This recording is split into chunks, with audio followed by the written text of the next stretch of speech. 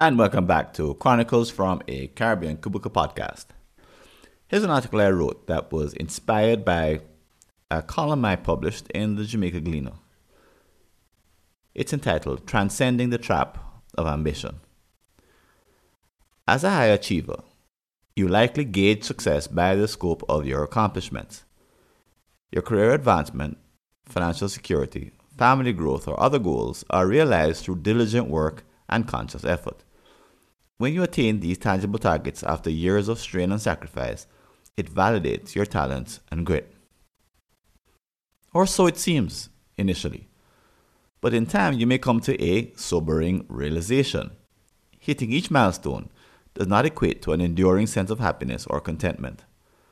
After each hard-won promotion, the thrill fades within weeks. Upon hitting your net worth targets, your appetite for more remains. Settling down with your dream partner or having kids fails to fully satisfy for long.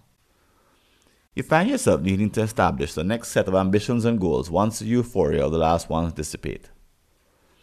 It becomes an endless cycle of achievement, followed by newly uncovered voids to fill. You chase the next rung up the ladder, hoping it will be the one to provide lasting fulfillment once and for all. But it never does. This phenomenon is perfectly encapsulated by insights into the psychology of the ultra-wealthy. In interviews, numerous billionaires admit that regardless of their princely bank balances, they do not feel truly carefree. Asked how much money it would take to make them happy, most respond, just 20% more. Even those with more money that they could spend in 100 lifetimes feel they require a bit more to be content. Clearly, there are dangerous pitfalls in deriving your sense of happiness and accomplishment strictly from ambition.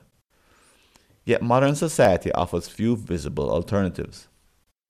We feel frustration and dismay when our goals, whether career, finances, relationships, or other benchmarks of success, are not attained on the expected timetables. If only we could get that promotion, save up enough to retire comfortably, find our soulmate, or start a family, then we would be happy. Or so we tell ourselves. Happiness is an obligation. When voicing disappointment over missed goals or setbacks on the road to ambition, there is no shortage of well-meaning people willing to remind you that you should just be happy and grateful for all the blessings in your life. They will recite all the accomplishments you've achieved, the comforts and security you possess, the people that care for you, and advantages you were lucky enough to be born with. Just be content with what you have, they insist. But simply telling someone they should derive happiness from their existing circumstances is rarely effective beyond temporary lip service gratitude. It also implies there is something wrong with you for not being perfectly content and cheerful at all times, regardless of setbacks. This just reinforces unrealistic expectations of constant joy. Yes, cultivating gratitude and perspective around what we already have can be highly beneficial. But this is most effective as an intentional, proactive exercise, not a passive obligation. The path to genuine fulfillment requires examining our relationship with ambition itself.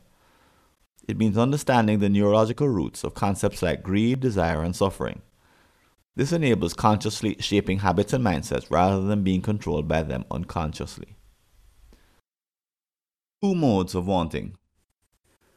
An enlightening distinction made by some languages is between two different forms of wanting things.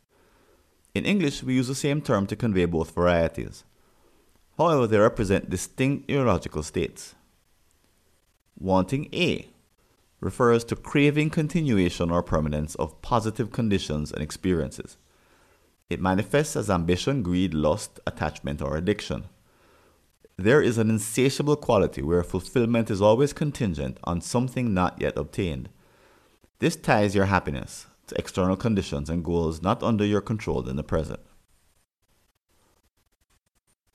Wanting B means embracing and appreciating the positive elements of your reality in the moment without requiring them to persist indefinitely. Think of deeply savoring an ice cream cone without any expectation or need to continue eating it forever, or admiring a beautiful sunset without wishing it would never end. No attachment to continuity, simply gratitude for the gift of this ephemeral experience. Practicing intentional wanting.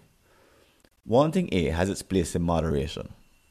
Ambition provides forward momentum and drive, but problems arise when wanting A becomes excessive and grids out wanting B. Every positive experience gets taken for granted or leaves you wanting more. Companies often leverage wanting B during strategy sessions. Teams accept current weaknesses in the business to diagnose issues before working to change courses. But individuals have difficulty applying wanting B to appreciate life conditions in the present.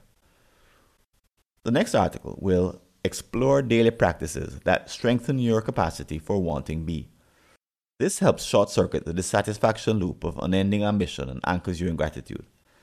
By consciously focusing wanting A only on select priorities, you gain control over your happiness. Your contentment then stems from within, not hostage to external conditions.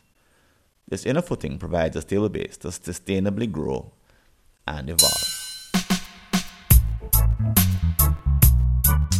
Thanks for listening.